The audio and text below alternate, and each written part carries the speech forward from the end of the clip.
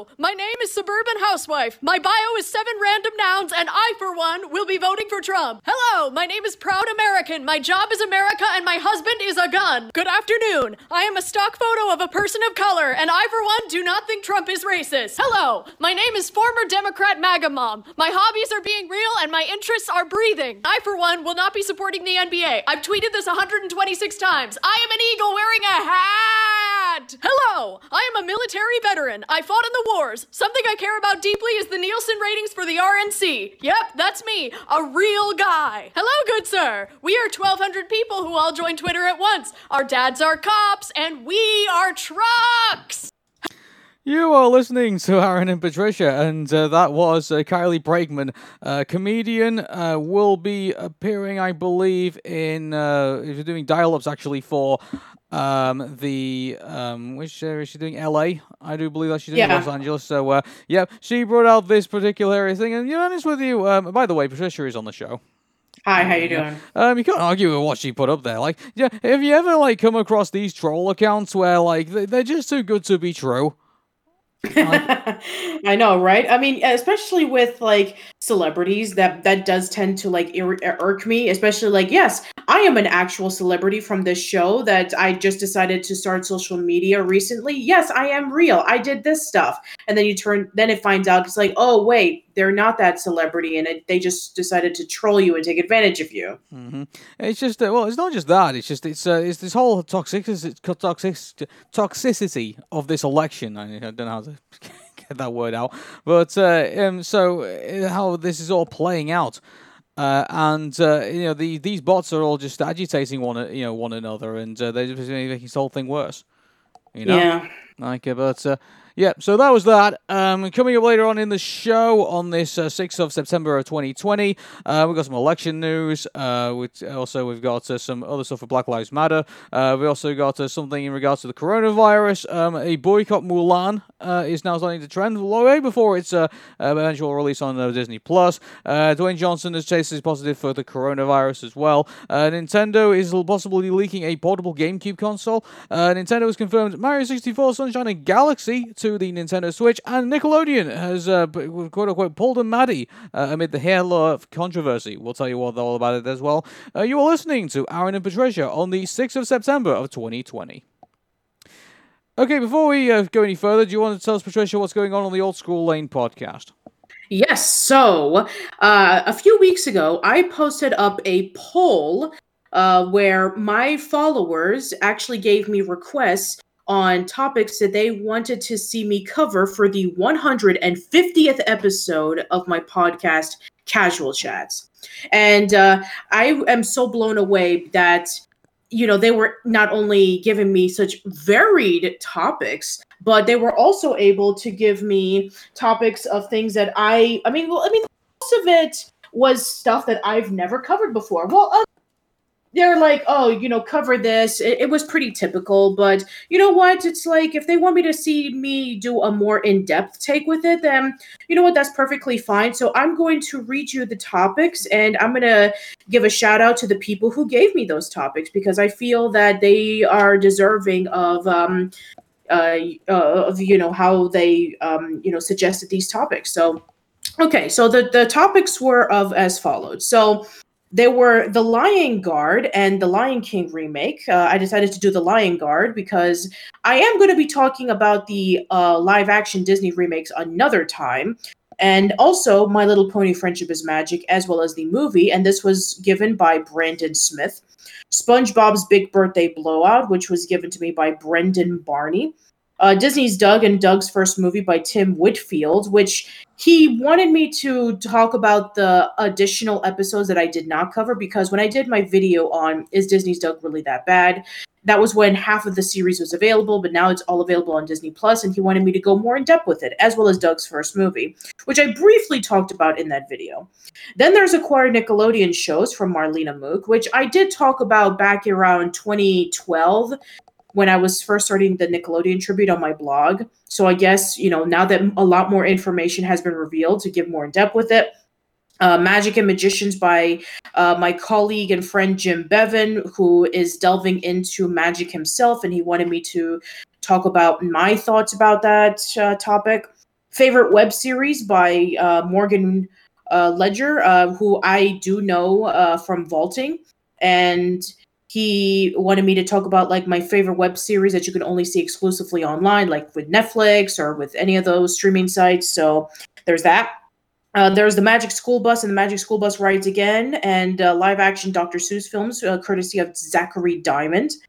Then there's Universal Studios Florida 30th Anniversary Celebration by Jeffrey Kerr, which it is true that 1990 was the year that Universal Studios Florida opened up, and he wanted me to go in depth with it, since I actually have been to Universal Studios Florida multiple times, since that was where I lived around Florida around 2001, and then I, all the way up until 2018. So there's that. Well, thank goodness he wants you to talk about that and not review the video game.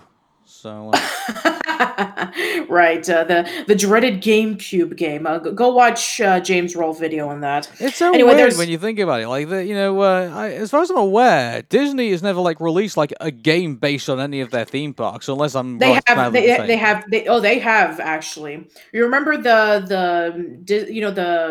magical something with Disneyland or something that was on the NES, the game that everybody hated. I've never heard of that. No, actually, no.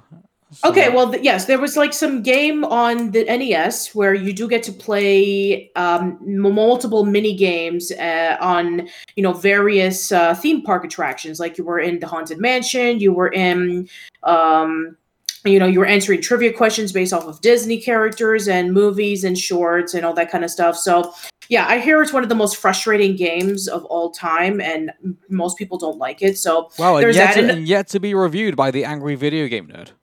I know, right? It's an NES game for crying out loud. It's a terrible NES game. And it's a Disney as well. Like, you think there'd be enough combinations for James Rolfe to turn around and say, yeah, we're definitely going to put the nerd in front of this. Oh yeah, sure. Like, I mean, like, there's also Mickey's Mouse Capade for the NES. There's Fantasia for the Sega Genesis. Here's my thing about this. I think the reason why he's never reviewed Minnie Mouse Capade is because there's an episode of Game Grumps where they kind of make fun of like the angry nerd trope. Like, it's like I've actually tweeted it quite a few times where they basically just like regurgitate every stereotype of like the angry nerd because they came across a review which it wasn't an angry video game nerd, but it was kind of like someone trying to pretend to be him, and it was just so stereotypical. So they did an entire episode where they basically did it like that, and you should listen to it on Game Grumps. It's so Matt and Dan and Arun are so hilarious in that. Like, it's I would definitely recommend that. And I think that's one of the reasons why he stayed away from it, because people have made fun of it basically. Okay, fair enough. Let's see. The next one is Leica Studios Works from Zara Lobner, and she wants me to go everything from Moon Girl to Missing Link, which that should be good because I have briefly talked about Leica a couple of times, especially with Coraline, because we did talk about that in the Fantastic Mr. Fox episode of the Roald Dahl retrospective. So yeah, it would be nice to watch all the Leica films. And then there was Looney Tunes, courtesy of Chad Hawksworth, especially with the Looney Tunes cartoons that's currently airing on HBO Max. And then there's Cardcaptor Sakura by Patrick Nagel, or Nagel, I forget how to pronounce the name, I'm sorry. But yeah, it is essentially a magical girl anime that came out around the late 90s, which was kind of akin to something like what Sailor Moon popularized. And finally, last but not least, is the newest show on the Disney Channel, The Owl House. And that was given to me by Josella Ariola. So yes, the Owl House has been such a big phenomenon on Tumblr. Like, all the people who follow me on Tumblr always talk about it. Like, it's it's a big thing. Like, it's to the point where I'm waiting for like some kind of like big news to come out like from the show, so I can say like, oh hey, everyone here has been talking to me about this show, and now finally I can announce something on here. So like. Yeah, but if you want any Owl House news that you think is newsworthy for Arun and Patricia, definitely let us know about it, Oh, yeah, for sure. So, yeah. So, I gave the poll, which I gave everybody, I think about, like, maybe, I had to do, I was originally going to do it a week, but then some troll came along and said, no, I'm just going to vote for one topic, like, over 167 times. And then I looked into the Google Docs sheet, and I'm like, okay, obviously this person was voting, like, over 100 times for like the past hour. And I'm like, okay, I have to redo the whole thing and start over from scratch, where I only limited to 1 vote per person. And so I just ended it on Friday night at midnight, Central Standard Time. And I gotten the results, and the topic was, I mean, it was so close, like neck and neck between 2 topics. And the topic that I'm going to be talking about won by 1 vote. And what topic is that? Should I actually announce it? Yeah, you might as well. Okay, so I might as well announce it. So for those who are tuning in, you get to hear it exclusive until I actually post the announcement on my social media. So, yay. Okay, so drum roll. So the winner by 23.8% and by 1 vote, I'm going to reiterate that, by 1 vote was Looney Tunes. Hey, Looney Tunes. Yes. Yeah. So I'm actually planning on something really special for that. I'm not going to go in depth with that one. I'm just going to I'm not going to give you that bone, Aaron. But yes, I am going to be talking about Looney Tunes with a few special guests that I have invited over to talk about this particular topic. And I'm really looking forward to it. I'm looking forward to watching like some of the classic Looney Tunes shorts, because it's been so long since I've like sat down legitimately and watched like a ton of Looney Tunes stuff. I was going to say, because Looney Tunes is quite a large universe when you really think about it, because not only is there like the original, ones that came like on the film reels, like they play in the theater and things like that, but like, there's also ones like from the 60s as well, which they actually made to television. So exactly, yeah. There's the one that was from the 60s. There were the clips that were composited into movies like the Looney Tunes and Road Runner movie, and all that kind of stuff that were released around the 70s. There's also the new ones from Hulu as well, so they're there too. So yeah. There are so many incarnations of Looney Tunes. There's like Lunatics Unleashed. There's the new. You know what? That was. I have to watch that because that was a guilty pleasure back in the day. I actually did watch Lunatics Unleashed. I've never seen it. Here's the thing. I remember the commercials of it on Kids WB. I'll give you it to you in a nutshell. Imagine what would happen if Batman Beyond and Looney Tunes clashed and it was written pretty badly. Oh my god. Yeah. So if I had to choose, it's only able for me and said, what would I want to watch? Would I want to watch Lunatics Unleashed or Batman Beyond? I would say Batman Beyond every single day, twice on Sundays.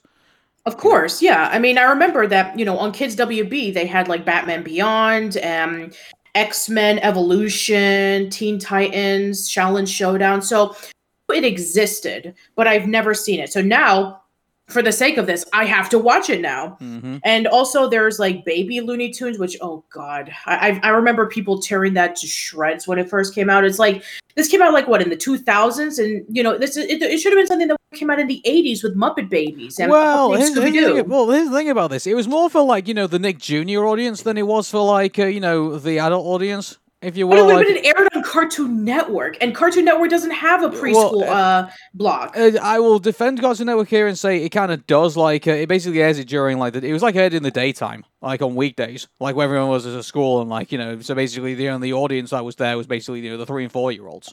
Interesting. So the times I've seen the Looney Tune baby show when I've seen it, it's always there during the day, and at least on the time slots that I've seen, back when it was on its original run. So like as far as I'm aware, it never did prime time. So. Interesting. I'm actually curious on why Cartoon Network never did like a preschool show, a preschool block dedicated to like shows for younger audiences. I mean, I would think that with how Nick Jr. is, that Cartoon Network would have done something similar. Yeah. Well, I remember back in the day. I mean, like I'm only talking about Britain here. I'm not talking about as far as I'm aware, Cartoon Network didn't really have like a whole dedicated channel like Nick Jr. did, like back in the day. So what it did was instead it waited for all the kids to go to school, after it aired like the breakfast block and things like that, and then it would air like all its preschool shows like during the day. Which makes sense because 3 or 4 year olds, unless they're going to nursery, aren't going to go to school. So exactly what they're going to do. They're going to watch TV during the day, and so obviously it was something that their parents could all get around and stuff like that. Then Nick Jr. became a thing. And so Nick Jr. then obviously, took off after that. And so, and as far as I'm aware, Cartoon Network, I think, has never really decided that it never needed a dedicated channel for, the preschool for preschool audiences. It just decided, let's just air them during the day when, when where the audience is, So. Okay. All right then. And I know that there are plenty of others. Like I remember when the Looney Tunes was being aired on Nickelodeon in the 80s, and that was when Looney Tunes started becoming more popular again because we had like the Sylvester and Tweety mysteries. I guess Tasmania would kind of count, even though that is part of the. I guess it would be like in the Warner Brothers block where they had like things like Tiny Toons and Animaniacs and here's the thing, like I think anything under the Warner Brothers logo, I think which involves Looney Tunes characters, I think obviously be obviously part of this. Like I got to be honest with you, Patricia, like you're going to be doing this podcast for a while because there's so much I'm of really it. excited about and I also that means that if I am going to be covering Looney Tunes, that means I have to watch Space Jam again. Oh, and Looney Tunes Back in Action. Which I remember seeing Space Jam in theaters, and I haven't seen it since. And as for Looney Tunes Back in Action, I've never seen that movie. I got to be honest with you, I've seen bits of it, and it looks pretty sour. Like it doesn't. I would say Space Jam looks miles better than Looney Tunes Back in Action. I just remember it being so stale.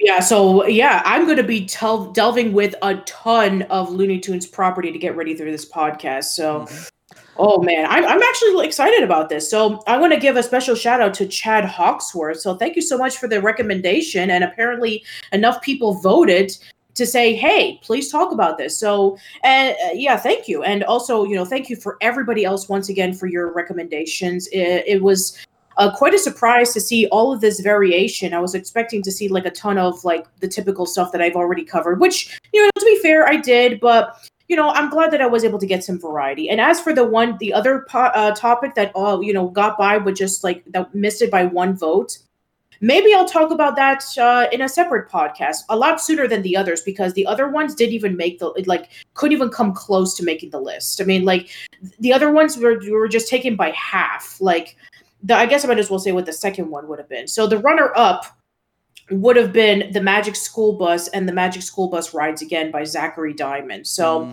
I'll be talking about that one a lot sooner because that one was really close to getting votes.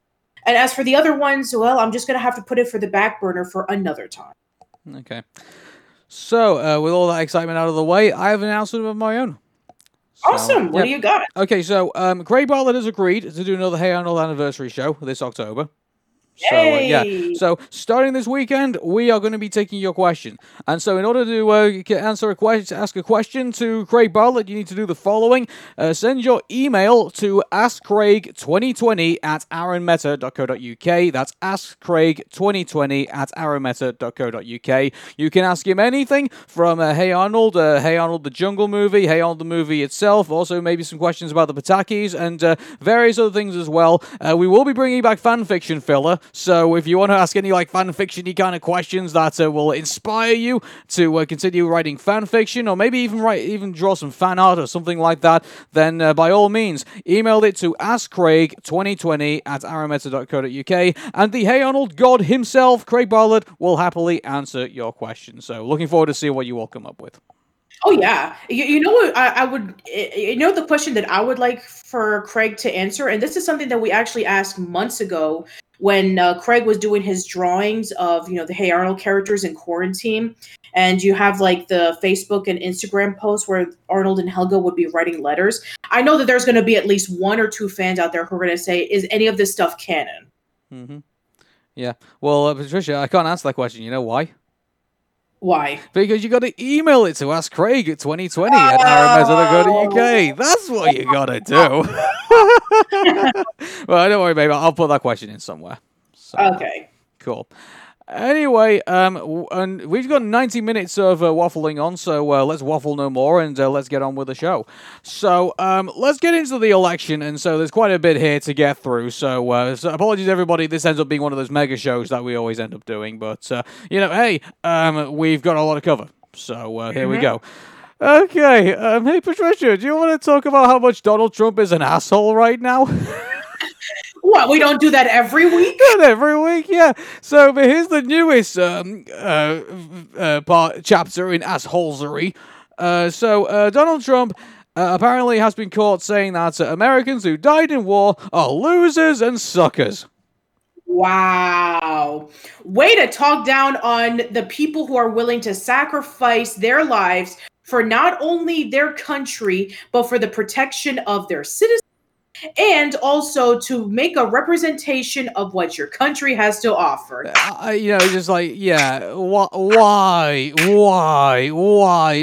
Not even in a closed space. Well, even locked in a closet in like a soundproof room where no one in the world can hear you. Why the hell would you say that? I mean, wow. Like, and if you remember, Aaron, when the 2016 presidential election happened, a lot of people who were in the military or were currently in the military at the time voted for Trump because they felt that they would be more representative for their country than Hillary Clinton. Well, guess what, Patricia? They did the same thing in the Rust Belt as well, because they thought that Trump was going to dig for coal and bring all those jobs back, and despite the fact that he outsourced about 96,000 of them during his 4 years. And then you sent me a tweet from a guy who said, it's 2:45 in the morning and my veteran neighbor went over to he threw away his vote for Trump sign into the garbage. Yeah, or something like that. Imagine not being able to sleep. You've thrown your weight behind the president, or the so-called president, and you've been saying that he's going to make America great again, and you believed all the bullshit that he's been telling you, prior to the election, all the way up to 2020 now, where he's had 4 years basically to screw up the country. And now, imagine being that guy, and he's sat up at night, and he just can't sleep because he's just rattled full of guilt. And then the tweet comes in, or that a message comes in on his phone. He checks his phone and finds out that this is the latest Donald Trump scandal. And then you're at the point where you just have to, at 2:45 in the morning, you have to go out, take your Trump shine, throw it in the garbage, so you can get a good night's sleep. Yeah, and you have to understand that people who are going through not only survivor's guilt because out of all of their friends from their battalions or from their groups that were able to survive through bullet hell, or maybe even poisonous gas or torture. Or, hey, maybe there would be some unfortunate cases where if you're bombing something to prove a point, then you killed off millions of innocent women, men, and children. And you have to live with that for the rest of your life. And you were doing it because you wanted to protect your country. And then the president of the United States, the commander-in-chief, the one who is supposed to rule the country and say, hey, I'm going to protect you, I'm going to do good for you, say, oh, by the way, the fact that you went out there and you and thousands of others went out there to other countries to protect it, and hey, if you died or if you got injured or if you got captured, you are a loser and a sucker, and you should feel ashamed of yourself. And you know what? We have various reasons why we think this is true. Because keep in mind what he said about John McCain back in the day when he was still alive. Oh my God. Like when he said that, he was, I appreciate heroes who weren't captured. Yep. He's got a form for this. And not only that, when this news came out from The Atlantic, out of everybody who who basically turned around and said, yeah, this is we've contacted the source and we can now confirm it. Guess who the first news source to do that was? What's that? Fox News. Oh, wow. Even Fox News, I think, they're now looking at this thinking, we can't support this guy anymore. Or at least Tucker Carlson, at least trying, he's trying to... Oh, by the way, did you hear what happened with Tucker Carlson recently? What happened to him? Basically, I think someone, bought a domain called, a Total Dipshit or something like that, and so then redirected it to his website. Okay. The same way that, Antifa.com currently redirects to Joe Biden's website. Sure. Yeah, so I think it was it was worldclassdipshit.com. Oh, wow. The war has begun, so, yeah. And this is an insult for the both of us, because we both have uncles. Well, you have a great uncle, but we had uncles who, fought in the wars. I mean, your great uncle fought in World War II, I have current and cousins who are currently serving in the military in the yeah, US and in the UK. right. And I have two uncles who, they fought in many wars and battles for decades. I mean, they're both retired now, but they sacrificed their lives so that they can be able to, protect our country. I mean, one of my uncles now unfortunately has like PTSD, and he's going through some survivor's guilt, and sadly, he can never fully become as normal as he once was. But I mean, this is what happens when you go out there and you sacrifice your life to try to protect your country. It's not just that. It's like, I used to work with somebody who was in the military, and he went there. He was happily married at the time, and then he came back, and his wife had said that he changed, and then he ended up getting divorced. So you give up more than just yourself. You give up everything around you. And the sad fact about how so many military people, they just like are so distant from everything that's going on around them that a lot of them become homeless, and they can't physically or mentally work anymore because of everything that happened to them in war. I mean, you hear about so many sad stories about how there's a lot of military people that can't get jobs, and even the governments, they either want nothing to do with them, or they give them very little that they can barely live to begin with. Yeah.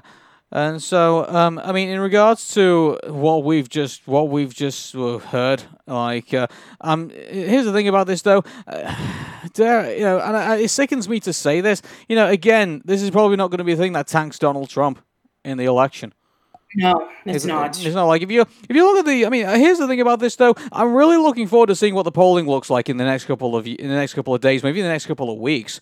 Right now it's currently narrowing for Biden in the battleground state. So it's back in the era of margin again. So obviously we were talking about last week about how we feel like Joe Biden blew it, but now this has come out. Like, what's this gonna do now? Like, according to recent polling, also with the military as well, Biden's ahead again, Of course. and he'll probably stay ahead now because of this. But here's the thing: this is also pretty shitty of the Trump administration to do. I can already guarantee that this won't be talked about very much in the military ranks for a while, because the Stars and Stripes newspaper, which is like the military newspaper that they give out to all the troops, they're discontinuing it. Oh wow! So it's they're gonna have to rely on basically whatever they find on their phones to figure out what the hell's going on in their own country. That they pledge their lives to die for if the time comes for them. Mm-hmm. So yeah. But we have no reason to doubt this. I mean, Fox News has confirmed it. Associated Press has now confirmed it too. They're fake news. So. I deny the allegations that I said that the military were suckers and losers. I support them with everything that they do. Actually, he did actually do that. Actually, when he was in a press conference, he did defend. He did say that was happening as well. I rest my case. Yeah. I'm done. Do you know what's funny though? One of his aides took to the stage and started berating the press to say we've just signed a huge thing between Kosovo and Serbia that has declared peace for 21 years, and none of you fake news media decided to cover that. And one guy just shouted back saying, "We didn't come here for a lecture on how to cover the news." It's you just look at his face. He's sat there in front of the podium, and I'm sitting there for a Trump administration that talks about America first. While everyone's protesting and losing their jobs, and the economy's going to $8 trillion in debt, and all the companies are not doing as well as they were to the point where it's where the Obama day, people are crying out for the Obama days again. You turn around to the American people and says, oh well, the Kosovans and the Serbians, we just got them to stop fighting each other. It's why would anyone who takes to the America First mantra care about that? It's so disjointed. I'm really looking forward to see where Biden's going to be in next week. Are we going to talk about him being the president again?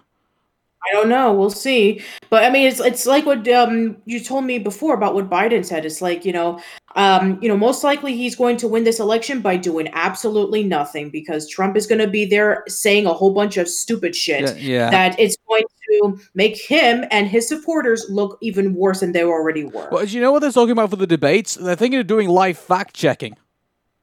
What? All Joe Biden needs to do in these debates now is tell the truth. I am so embarrassed about what's going on in this country. Yeah, it's like if that's going to be the case, if they do that for the debates, this is an open goal for Joe Biden, and if he doesn't put that ball in the net, I guarantee he doesn't deserve to be president. Wow. That's going to be so amazing. We're going to be sat there watching the debates, and we're just going to be looking at the crawler underneath, saying whether Donald Trump's telling the truth or telling a lie. Oh, man. Oh, it's going to be so... Yeah, I've already said this from the very get-go. Even before this was announced, that Joe Biden would wipe the floor with Donald Trump in the debates. He can't... He just can't debate. He was grasping for straws in the when he was facing up against Hillary, and Hillary's not even he's pretty easy to debate herself. He should have done some pretty good damage in that debate, but he didn't. He just came across as an asshole. And so in this debate, I guarantee you, I think Joe Biden is gonna trounce the debates, no doubt about that. But whether that's gonna win in the presidency is gonna be a whole other issue. In that regard. Okay, well, we're going to move quickly on to this other thing, because, hey, guess what, Patricia? Donald Trump was encouraging people in North Carolina to break the law. Oh, of course he was. I mean, you know that cold open that we did about, all those Trump bots? We did this for that reason, because it's like, hey, it's like, I encourage you to vote twice, even though it's against the law to do so, but you know what? I suggest that we do it anyway. It's like, you can't do that. You cannot. This is exactly why I had to pull out my poll for, even with what I'm going to be covering for my podcast, because one idiot decided to, say, oh, I want this topic over 167 times. I had to move it because I knew that was not going to be a legit way for you to say, I'm going to cover this. I want to do it fair and square. Hey, Patricia, I've decided that the election will no longer feature mail-in ballots or, or ballots or anything like that. It's all going to be due through Google Forms. It will be bigly. I wouldn't be surprised if he were to do that. Yeah, just, with this as well, the way that he says that he framed it, and we don't know, this is the thing with Donald Trump, we don't know what's truth and we don't know what's lie, so I'm just going to put that out anyway, and people can believe whatever they want to believe, but he was just insisting that people put in their mail-in ballots, and then they actually go to the polling station to see if their ballot's been counted or not. That's basically what he was saying. So apparently there is an electronic system that allows the people who are currently at the polling station to know whether they've actually voted by mail or not. So that's basically what he meant by that. But, again, all you're doing, and I don't know if he's doing this on purpose for this reason, but what you're going to end up doing is you're going to have a lot of people voting by mail and then turning up to line up at the polling station, holding up the poll, people, being crammed in the lines, and all they're going to do is basically just to confirm, and they're just waiting in line to confirm whether their vote's been voted or not. You'll know that already. When the barcode gets scanned in the on the envelope. To know that it's actually been taken on. So, all he's doing is stuffing the lines of people going out to actually physically vote. All he's doing is basically holding up people for, another couple of hours for no good reason. Mm-hmm. It makes you wonder if it's intentional. I don't know. And I hope that people will not be stupid enough to fall for this. Yeah, but you know what? The thing I feel bad for about, for these mail-in ballots is that, once again, old people, if the coronavirus isn't doing enough to, make them seriously ill and kill them, in that regards, now they're not going to really have a voice in regards to the election because obviously they're, they're disrupting the United States Postal Service to make mail-in ballots a lot more difficult to do. But on top of that as well, they're not going to have the the assistance on election day to actually be able to get physically out of the care home or wherever they happen to be to actually go to the polling station and actually vote. So old people are going to be seriously disadvantaged in this election. And so I'm sure there's going to be a lot of people that are saying, well, they're all going to vote for Trump anyway, so why should we cry about them? It's like, well, yeah, a lot of people who also are recipients of mail-in ballots are also Democrats. That's true. Yeah. So... But anyway, we'll leave that there and see many people think whatever they want for it. So, by the way, here's a bit of news which I think is too little too late, in my opinion. Facebook has decided that in the last week before the election, they will ban political ads. Oh, wow. I mean, like, what? So, like, the next couple of weeks is going to be, you can only put in, like, your fake propaganda, 2 weeks before the election? I mean, it's also kind of if they were going to do it honestly, it's also a disadvantage. It's like, hey, if they want to put out a survey saying, oh, this president, how do you feel about this president, or how do you feel about this cause, or how do you feel about this particular rule on or this particular law. So you're going to try to remove that and, not give people a chance to, see what the competition is. I mean, sure, everybody's going to know about Biden and Trump, but what about all the other people? What about the third parties? What about the Green Party? What about the Libertarians? They don't get a chance? No, of course they don't. It's like it's going to be like old times, Patricia. Old times are the best times. Yeah. So do you remember Ross Perot, ran for president? Pepperidge Farm remembers. But we got some Mark Zuckerberg doing this. Like, dude, you've already wrecked a lot of things already. Like, with your pathetic website. Like, so much to the point in which you actually left. Yeah, I never talked about this actually on the podcast. Yeah, I did leave Facebook. Yes, you did. Yeah, so as far as I'm concerned, that's in the rearview mirror now, and even I don't check it out all that often. So, as far as I'm concerned, I just feel like Facebook just wasn't doing anything for me at all. Fair enough. So I unfriended people and left. And I'm sure if those friends are anywhere out there right now, I'm sure they'll probably contact me. So they have my number. So, fair enough. But, in regards to what Mark Zuckerberg, I know this is a really shallow criticism of him, but do you notice when he does, public announcements, do you ever notice that he actually looks a lot more pale and a lot less human when he does them? Oh, really? Yeah, he just, I don't know, there's just something he's just something really creepy about him, he doesn't seem real. And, given the fact that he works in, virtual reality, I guess you could say, I guess that is maybe something that probably is a byproduct of him, being the be-all and end-all of, one of the world's largest social media websites. But, as far as I'm concerned, the fact that he just refuses to moderate his website properly, as far as I'm concerned, he just, he pretty much uses, it's a free-for-all on Facebook, and he says, "Oh yeah, we do fact checking, and oh yeah, we remove stuff like that." No, you don't. The amount of times I look through my timeline, he says, "Oh yeah, we got rid of this," and I just see it there. It's like, dude, no one believes you anymore. It makes me wonder who's telling more lies right now in the last couple of weeks, Donald Trump or Mark Zuckerberg.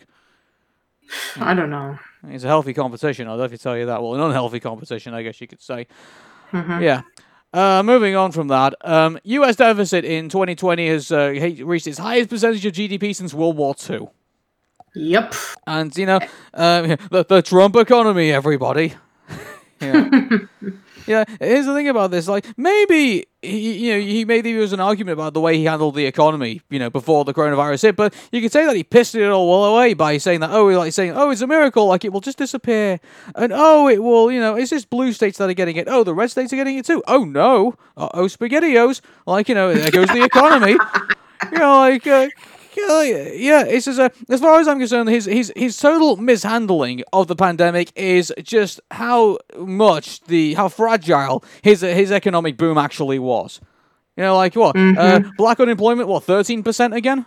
He's talking about? The real unemployment rate right now for the United States is probably 1 in 5 people. Yeah, just about. Yeah. So, and also 8 billion in debt. 8 trillion, sorry? It's even more than that. It's just, it's the debt clock just spiraled out of control. I hope they're adding extra digits to, the actual physical device, because they had that problem at one point. But, it's a mess. It's an absolute mess.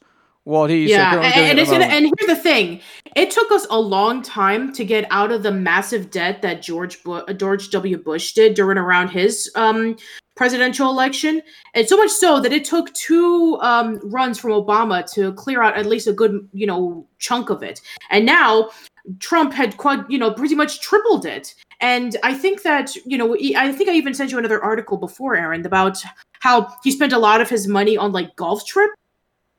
It's just amazing. How has he managed to actually do that? Because, like, I mean, yeah, he had, like, a skirmish in Syria, and yeah, he's obviously, increased things like, his surge in Afghanistan, and okay, maybe you can say that's the reason why he's tripled it, because, like, all these wars that we're still buried into, he keeps saying, oh yeah, we're going to get out one day. Like, when? Like, we're constant. We're still in Afghanistan now. We're still in Iraq. We're still in Syria. Like, and as well, like, yeah, there's going to be a massive fallout in Europe, but they're still there too. And also, they've still got an American presence in South Korea as well. And also in Japan, despite the fact that Japan's now, putting away its constitution to say that it no longer can have, like, an opposing army. And now it's currently building that up too. So, like, I mean, on top of that as well, like, it makes you wonder, with some of these withdrawals that are currently going on right now, how do we know that this is not related to the unrest that's currently going on in America right now? Like, he's talking about putting these putting like federal troops in like Chicago and like supposedly in other so-called violent cities, despite the fact that most of the violent cities that you actually see over the last couple of years are actually Republican cities, not Democrat cities. If you actually look at the proper data. But, so you're telling me that he's going to send his own federal troops over to certain places that are considered Democrat because of the violence, and it's trying to like put them in their place. Gee, why does that sound so familiar? Mm-hmm. So, but here's the thing about this: like, they try to do this with Border Patrol, and they try to do this with, like ICE and things like that. So they've basically been borrowing from like other federal agencies and putting together kind of this ragtag militia, if you will. And we've all seen how that planned out. It utterly failed. Black Lives Matter is still here. It's still protesting in Portland. And it's still, it's been an absolute utter failure. Increasing federal troops there. It's just totally not to make a difference at all. If anything, it's made people angrier about the federal government. Exactly.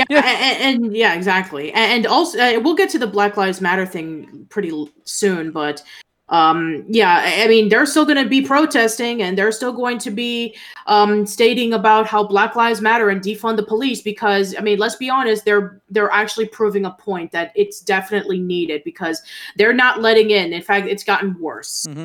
But here's the thing about this, like, all these troops that are now coming home, like from places like South Korea, from Iraq, Afghanistan, Syria, from Europe as well. Like, how do we know that we're not going to see these same faces like on American streets soon?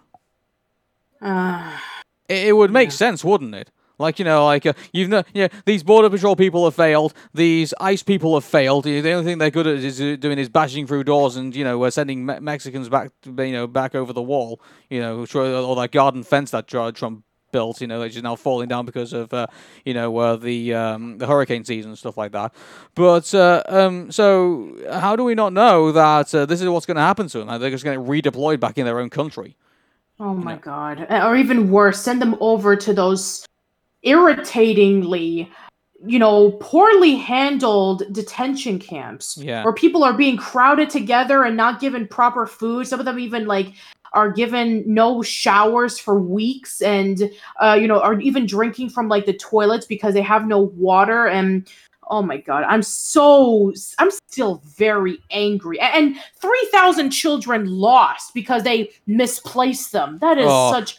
Could you imagine? Here's the thing about this. Like, you think the dead's bad now. Do you imagine what's going to happen when all these 3,000 kids start filing lawsuits against the government? Oh my God! They're gonna have to set billions aside just to kind of deal with them all. And it'll be a case in which, like, if this whole thing is over, where these people are set free, and trust me, there's going to be major lawsuits up the ass. Yeah. But, you know, like, and then these people are going to be. Here's the thing about this, like, you know, we don't know where they are. I mean, like, for all we know, they could be in the hands of sex traffickers. You know, things like that. Like, you know, that whole QAnon bullshit. Like, you know, talking about, oh, hey, it's you know, it's the deep state that's you know, got these pedophiles all drinking blood and stuff like that. When all this entire time, like, the real, you know, child protection issue was the fact that 3,000 kids have gone missing and nobody knows what the hell they've done with them. Yeah, well, if they do shut down these detention centers, and the people who were in charge or were, like, you know, involved with it will probably be arrested and are going to be brought into trial. No, Patricia, the human rights cases are reserved for people who you know, are enemies of America, not our own. Oh, you know? Screw you! Exactly. That's how this whole thing's work. You know, like, that's the reason why George W. Bush never got like a slap on the wrist for what he did in Iraq. The reason why Tony Blair still walking around promoting books and you know, telling us how our politics should work. You know, even though, like, he should also be equally responsible for what happened in Iraq. You know, like, you know, like, there's the thing, like, these politicians, you know, do not face any repercussions from what they did.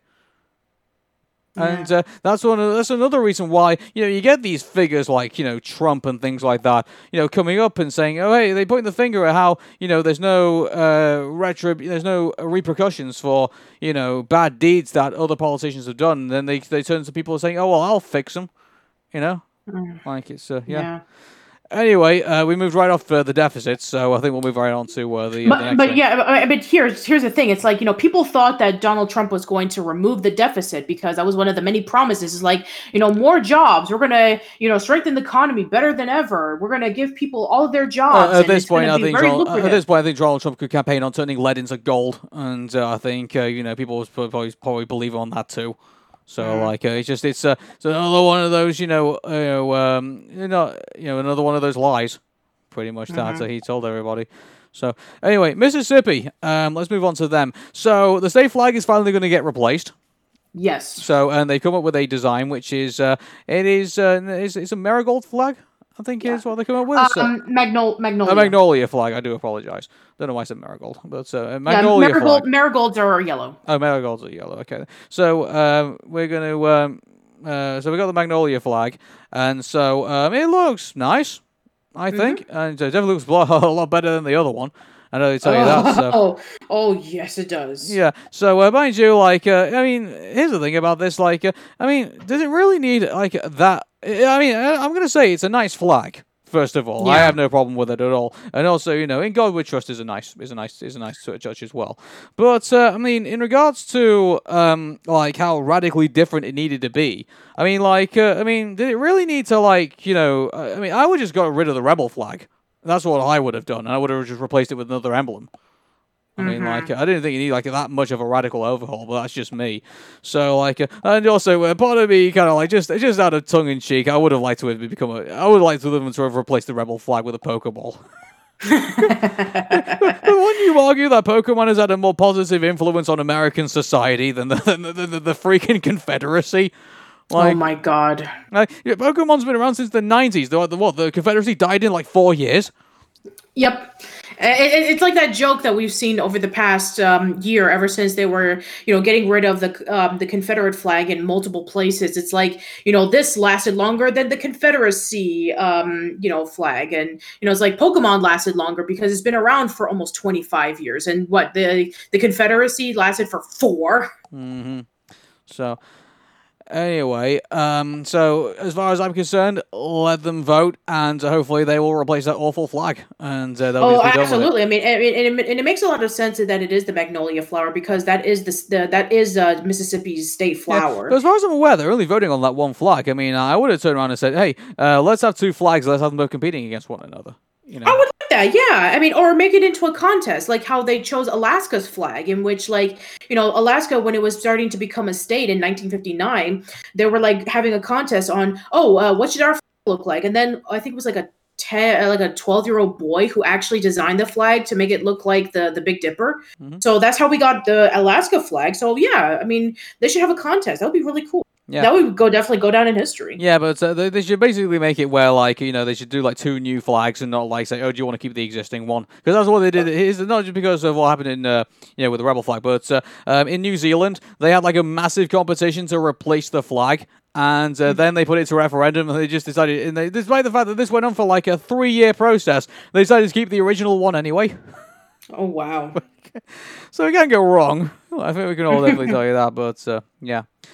So that's that, and so I think we're all through our election news. I think at the moment. All right. So, by the way, I think one thing we should definitely tell everybody that if you've, I think you should already have got. Should people have already got their ballots already at the moment, or are they still waiting for mail in at the moment? Because I guess it depends on which state you're referring to. Okay. I know that some of them are mail-ins, and others that you go in physically, so I'm not sure. Yeah. Well, anyway, anyone listening to this, I urge everybody, if you're going to get a mail-in ballot and it definitely comes on your door, send it out as soon as possible. Because, make sure that it actually gets out there and make sure it's, don't wait for, the last minute or anything like that, unless you don't care about the election or anything like that. If you're going to get a mail-in ballot, send it out as soon as it comes out through the door.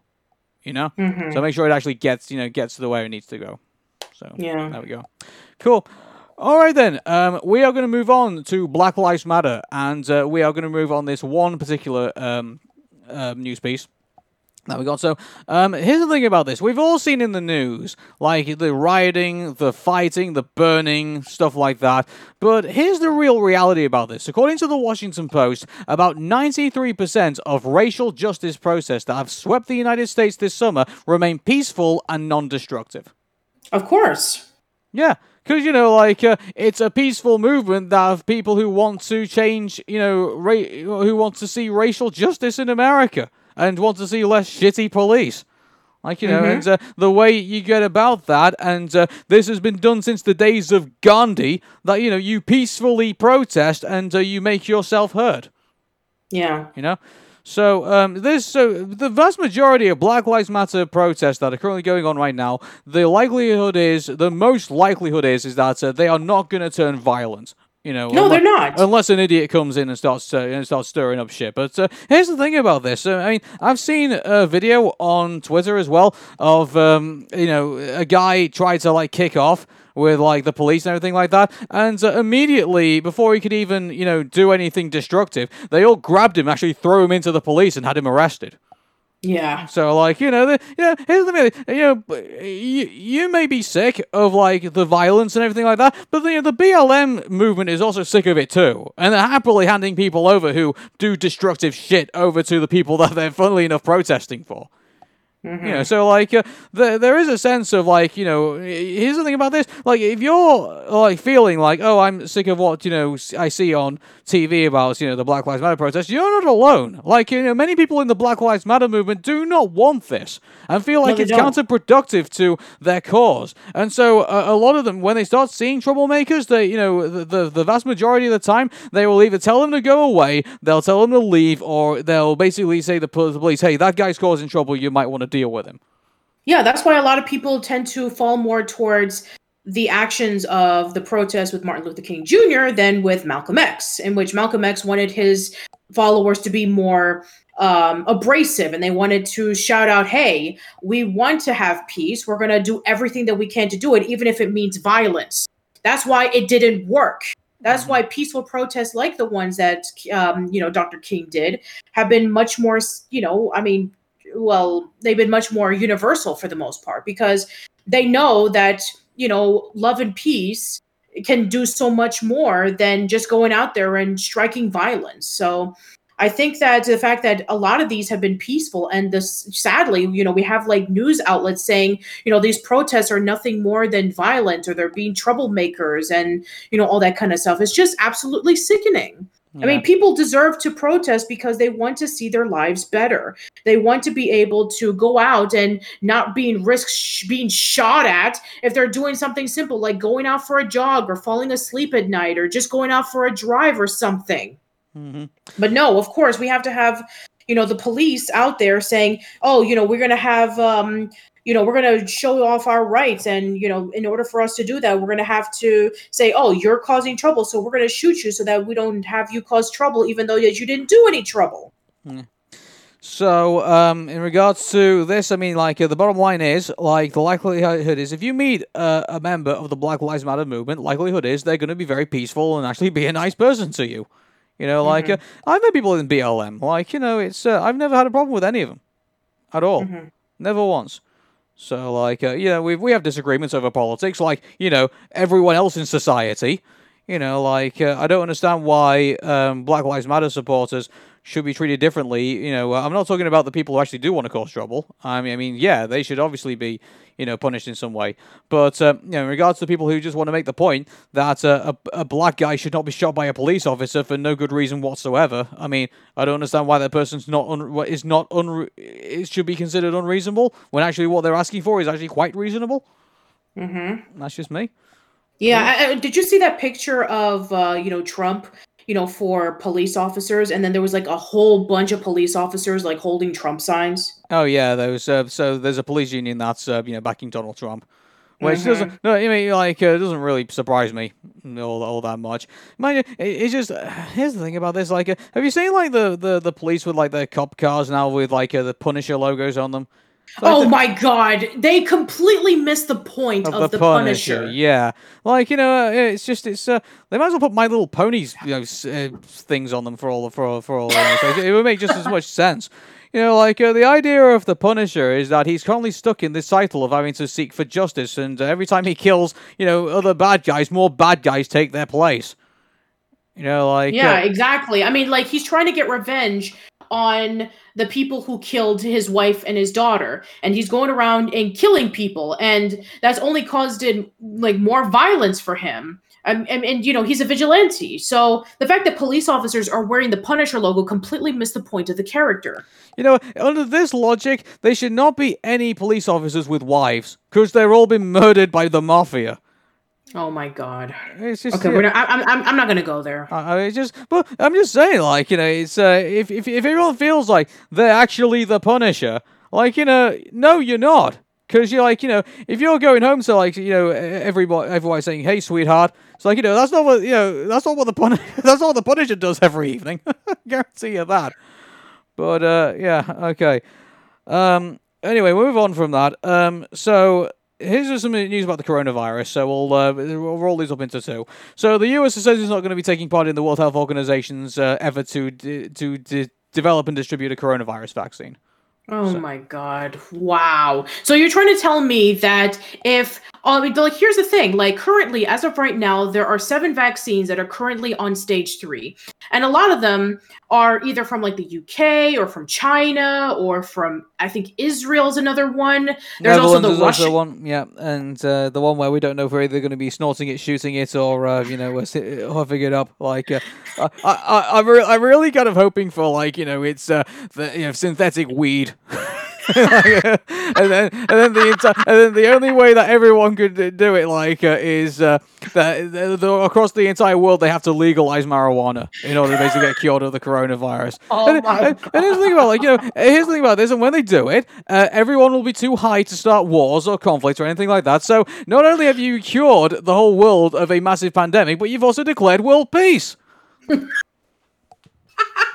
Did you see the Saturday Night Live video when it was announced that in some U.S. states that marijuana was deemed legal, and they had this huge musical number about how, you know, everybody was just like so dozed off that you know, that nobody wanted to fight each other anymore, or nobody wanted to argue about some petty stuff, and they just wanted peace. And then, like, supermarkets and restaurants were like doubling or tripling because of the amount of businesses that they got in and all that kind of stuff. And yeah, oh my God, that was so funny. And you know, you know what? I've just been looking at, like, I mean, you look at, I mean, when Colorado legalized, you know, marijuana in their state, I mean, they got to the point where they actually properly fund their schools.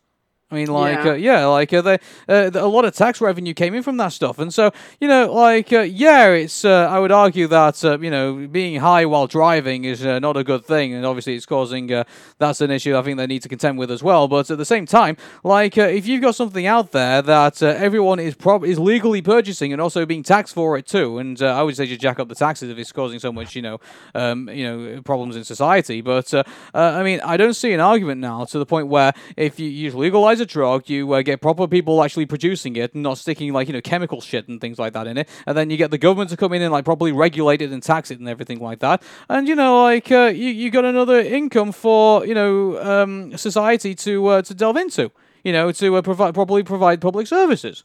It's a win-win when you really think about it. Yeah. Now, here's the thing that really irritates me is that all of these other countries, if they are able to get to the vaccine first before the United States, for sure that there's going to be some blood and and violence going into that. It's like, well, it really depends. I mean, here's the thing about this. Behind the scenes, we don't really know what's going on with the talk amongst the scientists about the vaccine itself. For all we know, it could be like, hey, we found this bit you could use, we found that bit you can use. So, I'm sure there's a worldwide discussion currently going on about how this is all going to be, and who knows? Maybe maybe the U.S. scientists might be kind of defying orders and saying, "Oh, hey, we'll talk to the world about what's going on." So, I wouldn't be surprised if he'll be like, we change our minds. We're gonna have the virus come in. I wouldn't be surprised if this is gonna go on during election period. Well, we'll see. But here's the thing about this. Obviously, let's move away from the election because we already talked about it. But in regards to the coronavirus itself, it wouldn't surprise me the Americans come up with their own vaccine, and then other parts of the world come up with their own version of it. So, maybe it might end up just being a situation where, you have to kind of, declare that you've had a particular vaccine before you can, go this, there, or the other, or something like that. I don't know. We could have ended with a situation where, the world just, different parts of the world just come up with their own cures. Just preventative measures. So, it might not necessarily be a bad thing. If we've got so much, money, by the way, a lot of money's been pumped into this at the minute. Government contracts are, just flying off the shelves. I mean, for, scientists to jump in and to try and, get to grips with this thing. Who knows where we're going to be at this point. Here's the thing about this, though. I wouldn't read too much into, the media saying, there's going to be a cure by this time or that time or anything like that. I'm pretty sure a cure will just will come up when there's a cure. Let them properly sort it all out. The last thing we want is for the newspapers to jump up and down, or the media to jump up and down and say, "Hey, we need this now," and then all of a sudden they just release it, and then all of a sudden they've realized there's actually really bad stuff in this, and that have widespread ramifications over the next couple of decades. That's the last thing we want for anything like that. So I would say, let the scientists get on with what they need to do. Let them do their trials. Let them do trial, vaccinations of people. Let them roam around the world and roam around the community and see if they actually have been cured of it or do not catch it or anything like that. And then after that, when you can say that you can definitely show for definite that this is something that you want the public to have, let it out. And then obviously we can see the end of this. Right. So my biggest thing is no matter how long it takes, just do it properly, please. Yeah, and also I think that you can't just just because a person looks okay within the first couple of weeks does not mean that the vaccine is gone smoothly. I mean, so you have to use a good reliable source of a vaccine. I don't know what Russia is thinking about when they're saying, "Oh, we're going to test out this vaccine," even though it's not 100% clear if it's even going to work. And let's just test it out on some of our people. I was just sitting there with Vladimir Putin just turning around saying, "Oh, I injected my daughter with it." It's kind of like, what? It's you don't even know what it's going to do. I'm really surprised with what Russia's currently doing at the minute. It wouldn't surprise me that it just said, "Oh, hey, we just took some, I don't know, we just mixed it with some vodka or something like that." I don't know, but it's just so. I'm a little alarmed about how Russia is just suddenly come with they've been more known to poison people rather than cure people at this point.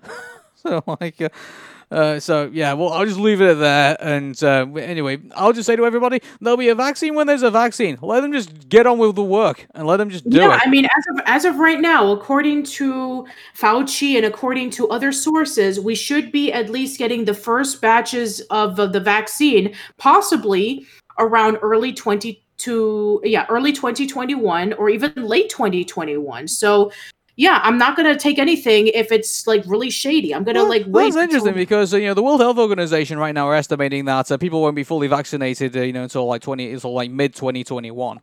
So unless they're turning around and saying, "Hey, we'll definitely have something at the beginning of the year, and then everyone will have it by the middle of the year," I know that sure. I know that they're going to be distributing like a few thousand vaccines to certain countries, and then when they know that it's good, they'll continue like making more, and then they'll be distributing to other countries, because making vaccines, I mean, especially if it's like all done consistently, it takes a lot of work. Well, yeah, I mean, we can argue with that.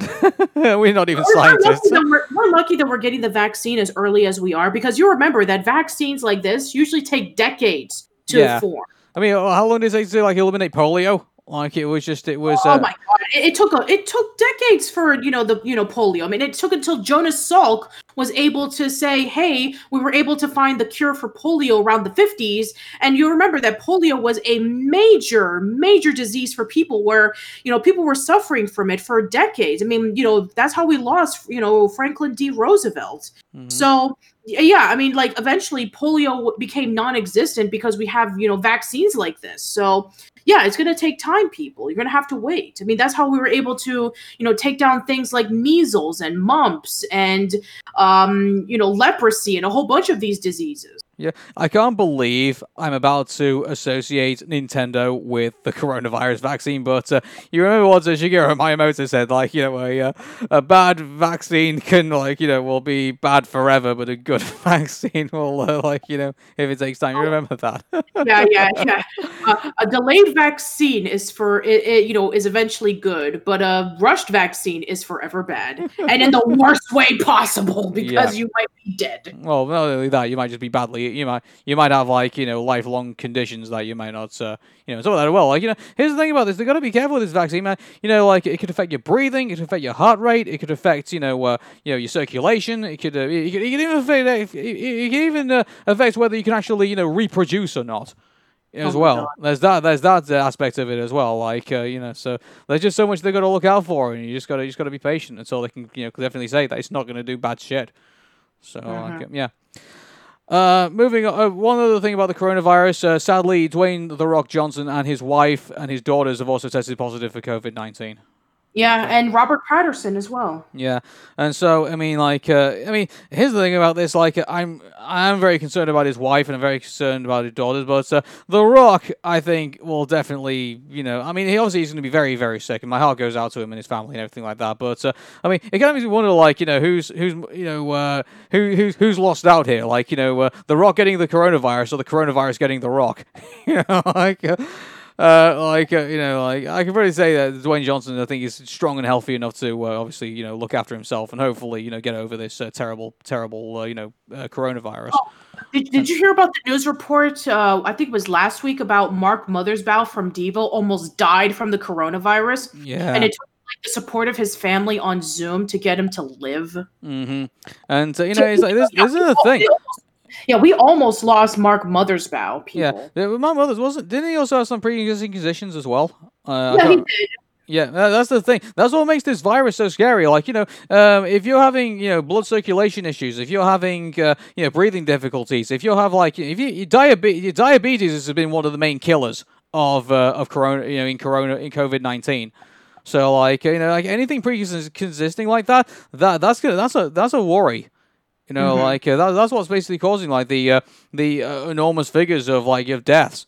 On top of that as well, and also maintaining a healthy lifestyle is also pretty strong to that too. Mm-hmm. So yeah. Okay, so that's the latest on the coronavirus, and while it's not as uplifting as we'd like it to be, I mean, who knows where we'll be next week? So, and who knows where we'll be next month or anything like that? I don't know. For the past few months, we haven't heard anything, regarding about the cases are going to be normalized, because depending on where you're from, there are some cases that are going really, really low, but then there's some cases that are spiking up again, like India, for example, are spiking up dramatically. Do you know what I've learned recently? Apparently the Solomon Islands have not had any cases. Really? Yeah, and I get there's some places it's remote areas of the world are not going to see COVID-19. I get that. Sure. I mean, how many tourists go to the Solomon Islands? Yeah, there's quite a. I don't know. I can't actually I mean, I've known people who go to the Maldives. I've known people who've gone to like Cambodia and Vietnam and like like various other Asian countries, and told me all about him as well. Like, it was very interesting when I was speaking to him in back when we could go to the pub. But in regards to people going to the Solomon Islands, I don't think I've actually met anybody who's actually been there yet, as far as I'm aware. I mean, like, I'm sure someone on Twitter is going to tell me, like, well, Arun, we spent some time together, and I went to the Solomon Islands, and I said, oh, it must not come up in conversation. I don't know.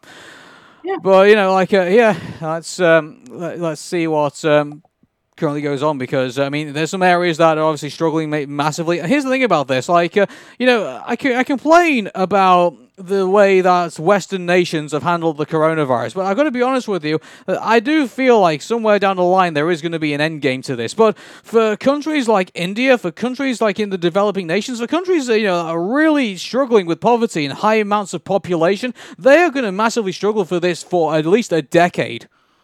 I really think that somewhere down the line, I think we are going to end up with kind of like this two-tier world where, like, we can't go to this part of the world because coronavirus is still pretty bad and, like, the vaccines haven't got there yet. And then there's going to be all of us who's like, oh, we can just travel amongst ourselves. We won't think any different of it. Yeah. That's the way here's the thing about this. Like, I feel like we're going to get through this eventually. I'm more worried about people who can't get through this. Right. That's what I'm more worried about right now. So, yeah, well, I mean, for the people who are the sick, for the people who are the elderly, for the people who are, going through already, pre-existing conditions like blood pressure or diabetes or heart disease or anything like that. I mean, even for not only that, Patricia, like people are like who don't even get enough to eat. Those parts of the world. Let alone, it is very sad what's going on here in the United States and what's going on in the United Kingdom as well. But I mean, I could guarantee you, what we're going through right now is probably going to be not as bad as what other countries probably will be. How they'll end up dealing with it. Imagine, especially with all the countries that have been going through war and are now staying in refugee camps like Yemen. Imagine imagine them having to live in camps, and imagine having to stay in tents, not knowing where to go because their country has been decimated by war, and now they have to deal with a pandemic, and they're it's a layer on top of a layer of just awfulness. It is. So that's where I currently stand on the coronavirus right now. So yeah. Let's move on to some entertainment stuff because we need something to lighten up the mood. Okay, so mind you, I don't know if this news piece is really going to lighten things up. So Mulan is due for release on Disney Plus. And not only will you have to pay for a Disney Plus subscription, but you also have to pay a one-off fee also of $30 as well. So, probably imagine that. I feel all excited about that. Not. Yeah, I know. You have been boycotting this movie ever since we heard the news about the main actress behind Mulan is approving of, the Hong Kong police and disapproving of people protesting, saying freeing Hong Kong. Yeah. And by the way, the situation in Hong Kong has got even worse since then because now they've got this national security law, and now there's be arresting and jailing pro-democracy protesters left, right, and center. So, it's getting even worse on the ground for them right now. But there is something interesting currently going on in regards to the Mulan movie, and that is that Boycott Mulan has also been trending on Twitter, but in different places for different reasons. So, I mean, obviously, I got involved for my reason in regards to Hong Kong, but also there's been a situation in Bali. I think they've also not been jumping on that as well. And also there's been various other countries that have also jumped in for different reasons too. So likelihood is that I'm interested to see what Mulan's numbers actually are going to be. And it's on top of that as well, there's currently this whole hostility with between the United States and China right now. Do you think many Americans are actually going to go on to see this movie? I mean, I know that they'll see this movie because, it was based off of, a Disney animated film from 1998, which in itself was based off of a Chinese poem that was written thousands of years ago. So, I mean, I don't know. That's really hard to say. Yeah, but some people are going to be oh, China, not gonna watch that. Those people exist. And they probably will be doing it for more racist reasons rather than kind of more political reasons, I probably imagine. But I hope they yeah. don't. Anyway, but Oh, I know hang on that. a second. I'm just looking at Dubon right now on the Chinese website. Currently, right now, Mulan is currently rated by users 4.8 out of 10. Ouch. Ooh, like, Now, here's the thing. I mean, we have to look at it from like, are they saying this because the movie is like, an unnecessary remake like it's a the other Chinese one? website, so I probably imagine that they're not doing it on the Boycott Mulan, stuff. I No, think I that, think they're doing it because of the movie itself, not because of the whole boycott or yeah. protest or And anything like here's the thing about this. Apparently, Rotten Tomatoes has got hold of this and currently holds a 76% on Rotten Tomatoes right now. Oh, So, wow. So it's here's the thing over. about this, though. Yeah, here's the thing about. I'm telling everybody right now. I don't care if it's in Search of the Crystal Skull territory. We are not reviewing this movie. I'm sorry, I refuse. I understand.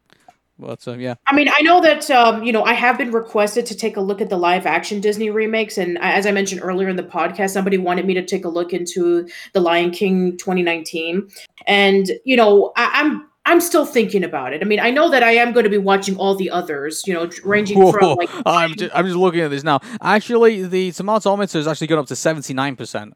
So like, it's still Crystal Skull territory. Well, if it goes to 80%, we're home dry.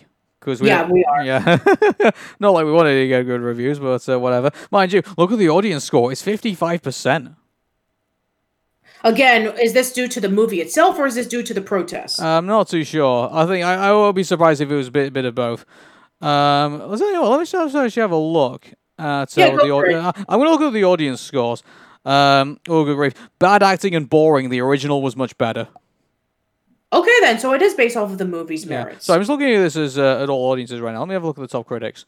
Sure. Talking Animals and Okay, so Philip de Semlin from Time Out says, Talking Animals and slapstick silliness are very much out, and stiff-lipped themes and family, duty and honor are in. So apparently he's complaining that apparently he liked the the original movie with its slapstick. So the Mulan starring Eddie Murphy apparently is better. I mean, yeah, it is true that a lot of people were complaining and wanted to not watch this movie due to the fact that obviously Mushu's not going to be in it and there's going to be no music. So a lot of people were turned off by it. And I remember when we first heard about this, it's like, oh, I know what they're doing. They're going to be basing it off of the original poem by Mulan, in which it's going to take it to a more serious direction. I get it, where Mulan fights into the war for 12 years and they find out about her identity until after the war is over and all that kind of stuff. So, I thought it was going to be about that, but apparently it's not, because they're adding in a whole bunch of characters that weren't even from the original poem. And and from what I've heard, and they're doing some interesting changes that actually gotten people kind of soured with. So here's an interesting one from the Hollywood Reporter. Leo has enough charisma and lead for the lead performance, but the script gives her no depth and no meaningful relationships to work with. Okay, that is a terrible thing, because if you remember, the whole point of Mulan, both in the original poem and in the movie, was that she was seeing her father, who was too old to fight in the wars, and they're calling out all the males to say, okay, we want you to fight off to the war so that we can be able to protect ourselves from the Huns. And so she disguised herself as a man so that she can be able to prevent her father from being killed at the war. So if the main motivation is not there and it's just comes across as being hollow, then that's a problem. Mm-hmm. So yeah, I mean, like, there's plenty of reviews here which are not favorable to this movie, but there are some good ones, I will admit. But I mean, I've got to be honest. Let me guess. The reason why it was praised was because of its spectacle and its cinematography and the way it looks, right? Yeah, it's basically Pixar style reviews. Basically. Oh, of course it is. Beautiful animation, but the story is basic. It's a tech demo. Mm-hmm. So anyway, but we will never know because we will not be watching it. So yeah. Okay, moving on. So Nintendo has there's a leak that's come through, and it's possibly teasing that Nintendo are currently pondering over a portable GameCube console. Which is kind of funny because if you remember that the GameCube was kind of portable to begin with, it's like, oh, there's like a handle right by the side of the GameCube. We can carry it around with us because they saw how bulky that the Xbox was, and so they were like, hey, let's see if we can make it convenient for people to carry it around because they knew that they would like take their consoles to like a friend's house, and so that's why Miyamoto designed it that way in the first place. But here's the thing about this. There's one thing I would argue about that though, is that when one of the Nintendo merchandise or the accessories that they released for was a bag. So like you had a Nintendo GameCube bag that you would put the GameCube in. So like I'm sure people will probably much more like to have that kind of functionality with the GameCube rather than carrying it around with a handle. I mean that's just me. I mean like but. I mean, if they're talking about portable, in which like the NES Classic and the SNES Classic, I can speak, was like, then yeah, I can see that. But they're doing it. They're doing the GameCube first and not doing the Nintendo 64. Mm-hmm. That's interesting. According to one of the Taurus, who currently looked at this, apparently a possible GC model proposal has been found on recent leaks. It would have included a dock with support for external controllers, network memory cards, and a mini DVD drive. Interesting. Very interesting because, the GameCube couldn't play DVDs because they were working with like really tiny discs. Not a DVD drive, a mini DVD drive. So if you remember, the GameCube games did actually come on mini DVDs. So it would still basically be a device that you could put mini DVDs in it, but you couldn't put actual DVDs in it. Oh, okay. Okay, that's fair. Okay, so interesting though, like, so you'd have a portable device you'd hold in your hand. So in a way, it'd be kind of like a more bulkier version of the PSP, maybe? I guess so. I mean, I have seen videos of like, fan creators who actually made like, those, like I think I remember one. It was like a Nintendo Wii that made it look like a Switch, crossed with a Game Boy Advance or something, and you got to play like Wii games. Is it kind of like that in which like it's kind of like the Switch, but a little bit bulkier, and you got to play GameCube games? Here's the thing about this, like GameCube games are like a couple of gigabytes maybe.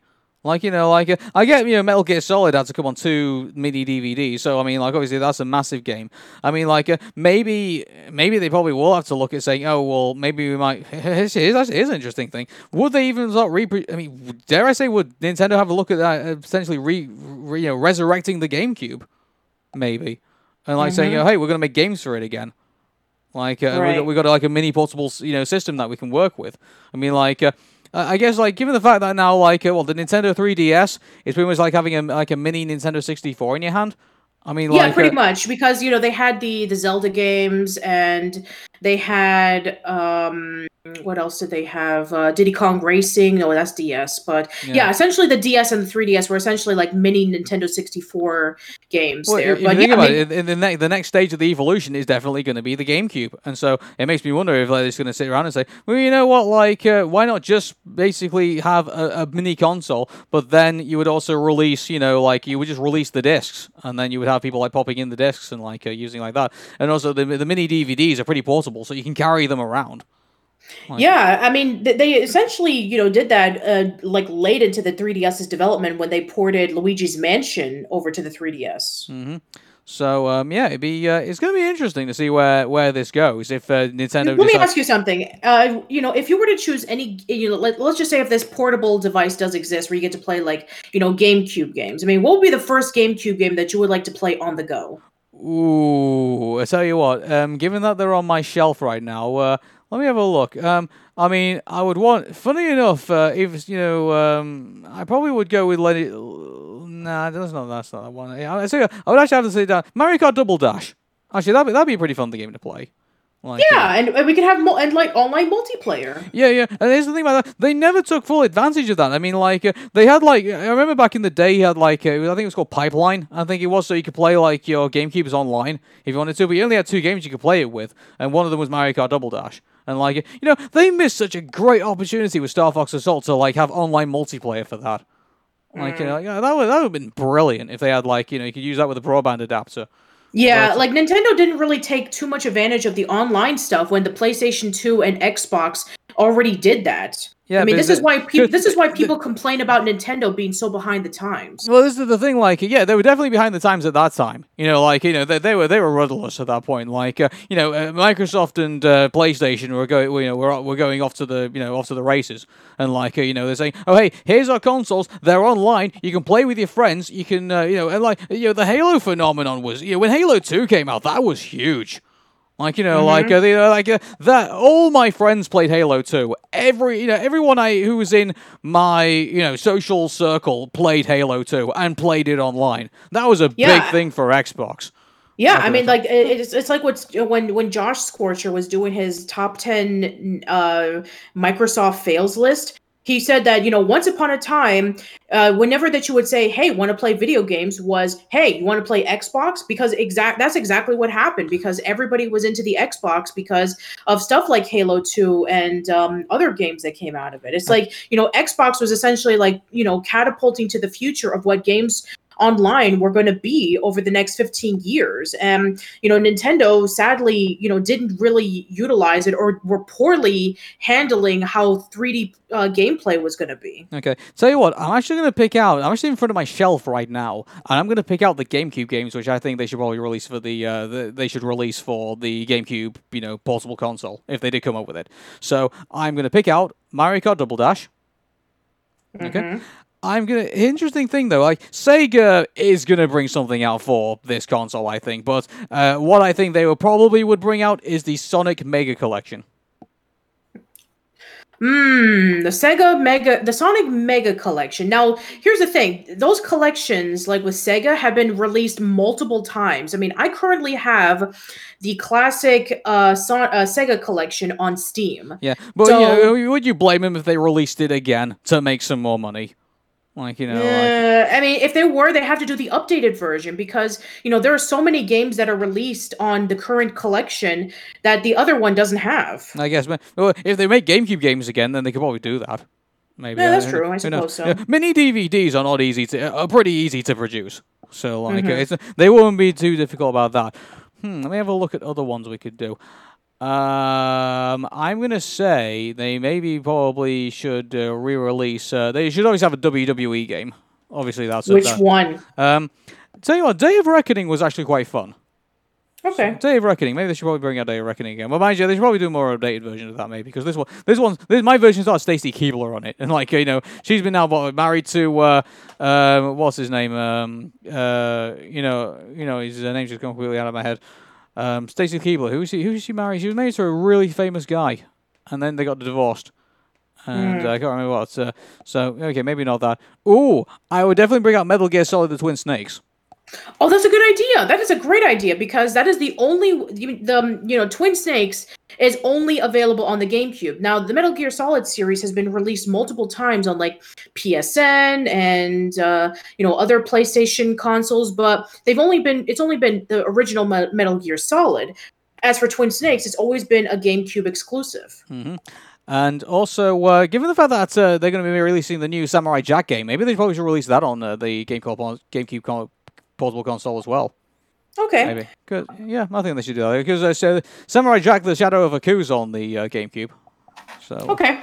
Yeah, and as for me, I think that very, very rare games for the GameCube, should get new life, because there were a lot of games that were released there that most people forgot about until many years later. Like Chibi Robo, for example, was a huge cult classic on the GameCube. Yeah. And that's one thing they should definitely do. They should release They should release some of the niche, the games that didn't really get a chance to gain a massive audience. They should probably release some of those GameCube games and give them a new audience to kind of admire them.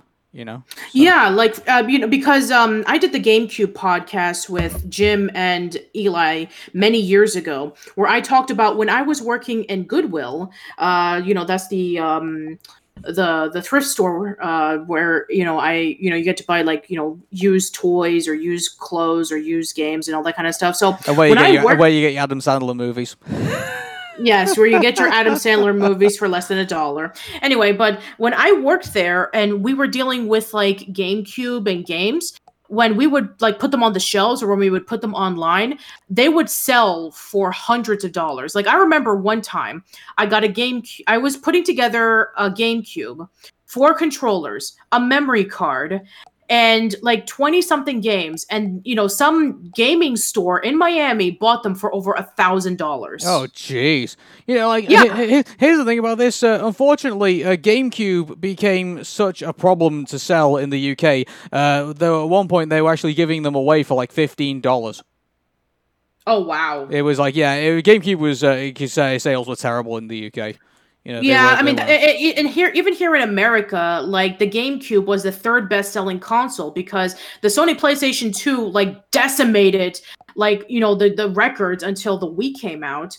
And then Xboxes, like you were mentioning before, everybody had an Xbox and everybody was playing Halo. So the GameCube was kind of like second banana compared to everything else because it was like gearing more towards the children, and it didn't utilize all of the modern capabilities that we kind of now take for granted. And it wouldn't be until the Wii in which they're like, you know what, I think that we can't utilize the games that we have to our hardcore audience. Let's move over to the casuals. And this is why fans of Nintendo who have been following it since the NES days were pissed off with Wii, because it was like, oh, now you're doing like the lowest common denominator. Now you're catering to people who aren't even gamers. So just because I have a bias towards it, I would say release Star Fox Assault on the new GameCube console. I'd really love to see that again. So it wouldn't be and also the Metroid Prime 1 and 2. I know that a lot of people have it on like Wii and Wii U, but I mean, wouldn't it be great if I know that, nowadays, if you want to be able to have access to it, you need to use the Wii controls. I think with the Switch, something similar in which, you pull out the Switch remotes and you get to move it the same way. But wouldn't it be nice if you actually get to play it like normally and you don't have to utilize the controls? I know some people have difficulties with it. Yeah, and I think so. Actually, another one. I've just realized Resident Evil 4. Resident Evil 4 has been released multiple times, Aaron. What makes the GameCube different from everything else? Well, you remember it was the first console it was released on. So it's the original. So maybe it was just for a bit of a laugh, maybe release it on there, maybe. So sure. F-Zero GX. There you go. That's a great example. F-Zero GX, because that was was that the last F-Zero game that we ever gotten? I think they came up with something else. I can't remember exactly what it was, but obviously it wasn't enough memorable to us to discuss about it. Oh, Luigi's Mansion as well. Maybe we should release that too. Well, it's already out on the 3DS, but the original Luigi's Mansion. Well, mind you, that it was a downgraded version of Luigi's Mansion that appeared on 3DS. Okay, good point. You have a good point. Oh, and here's a blast from the past: Super Smash Bros. Melee. There you go, Melee. We need to get Melee in there. I mean, come on. If you think of online GameCube as well, if this thing's gonna have some kind of online capability, they need to obviously do that as well. So absolutely, and also you need to have Eternal Darkness in there. If you're gonna have the definitive cult classic for a GameCube, and you want to have a game that a lot of people fondly remember, it's got to be Eternal Darkness. I tell you what, just for a laugh, maybe they should probably maybe get you remember the Game Boy player? Yes, I remember it. I have the boot disc, so and it's actually still attached underneath my GameCube at the moment. So nice. Maybe release that too. So I mean, here's the thing about this though. Whilst I'm going through my thing, I've got some my good grief. I still have Donkey Konga. How did this not get pre-owned? I'm sorry I haven't swapped this out for something else. Here's the thing about this though. I actually found Donkey Konga fun. That would be interesting. I know that with Donkey Konga, you need to use the Konga controls. So how are you going to implement that to a portable system? Well, if they have if you remember, the Nintendo Wii, it had you unfolded a flap and then there was GameCube ports in there, so you can play backward compatible GameCube games on there. Okay. So I mean, there's a possibility maybe they might just hey, there's a GameCube port in the bottom of the console or something like that, and they can just do it there. So okay, that's a possibility. But there's plenty of others, but I mean, I think that it should be interesting to see what happens when it comes out. Yeah, but that's a nice trip down GameCube lane, and who knows, maybe one day we might do a revisit of it. So Absolutely, yeah. Actually, we forgot to actually mention one thing. Again, sorry, I'm flipping back to the election, but we actually are thinking of getting Arun Plays going again, and nice. we've got an exciting things to do. So when's the presidential debate due again? The presidential debate, isn't it around like? I think we said 26th, 27th, didn't we? Yes, that's right. It starts on the 29th. 29th, okay. So the weekend of the 26th and the 27th, we're going to bring back Arun Plays, and we're going to do a special wrestling match between Joe Biden and Donald Trump. Oh, yeah, I'm looking forward to this. Yeah, we don't know what the rules are going to be yet, and we don't know how it's all going to play out, but you'll all find out soon enough. So, cool. Okay, so that announcement. And so, yeah, but in regards to the GameCube portable console, if it does exist, yeah, let's see it. So, yeah. More Nintendo news, just to round off this bit of news. So, Nintendo has confirmed that Mario 64, Mario Sunshine, and Mario Galaxy remasters will be for the Nintendo Switch. Yeah, and oh man, it is the laziest remaster I have seen in a while. Like, I think I remember like somebody posting about like comparing other remasters, like the Crash and Spyro remasters. And then they're comparing it to the Mario remasters, and it's the same thing except that it's HD and widescreen. It's like, really? I mean, remember when when we got the Super Mario All-Stars pack, in which they actually redid the graphics for Super Mario Brothers 1, 2, and 3 with Super Nintendo graphics? Mm-hmm. So it's like, I mean, here's the thing. Like, I appreciate that they're going to do this, but like, you know, couldn't you have actually like done? I mean, I would have preferred if you would have done. Well, I mean, keep this in mind. You know, 16-bit to 32-bit was a massive leap. You know, for in regards to like remastering a game. Like, I mean, in regards to, I mean, here's the thing about this. Like, you know, in regards to, I mean, can you really, with the graphics, I mean, can you really do anything different with, you know, Mario Sunshine or Mario? I mean, you can do something different with Mario 64, but mind you, all you basically will be doing is kind of like releasing the DS version of it, if anything. You know, well, like, I mean, they should have done the same thing with what they did for Wind Waker and Twilight Princess, and then in which they were able to like tweak the effects.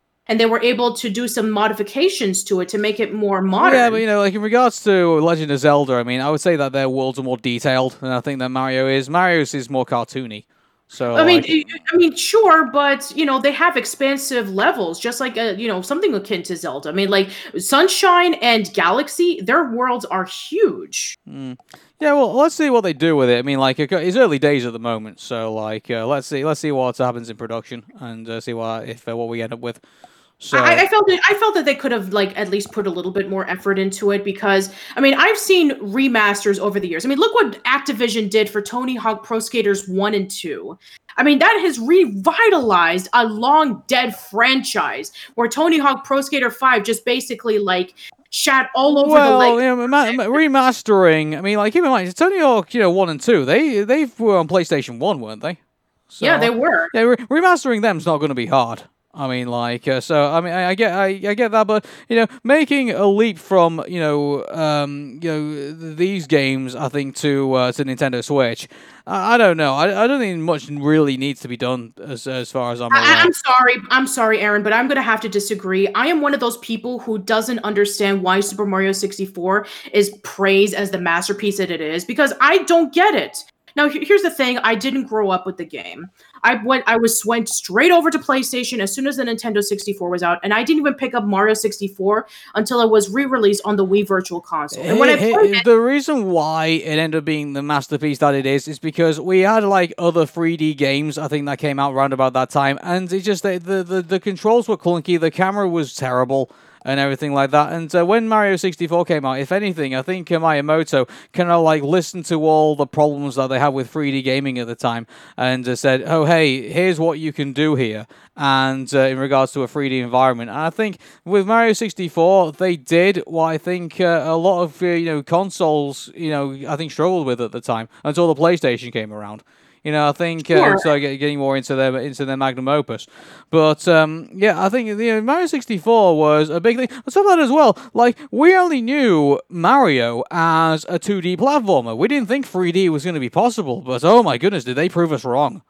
Sure. I mean, I can respect it for that, but if you play Mario 64 in today's age, I think to myself, why am I playing this when I could be playing Mario Galaxy and Mario Odyssey, which have much better controls, which has much detailed worlds, and also they were able to fix out all the flaws that the original had. I mean, I kind of like think of it as like, well, you know, Mario babe, it's probably the same reason why I still play Transport Tycoon and SimCity 2000. It's all for nostalgia.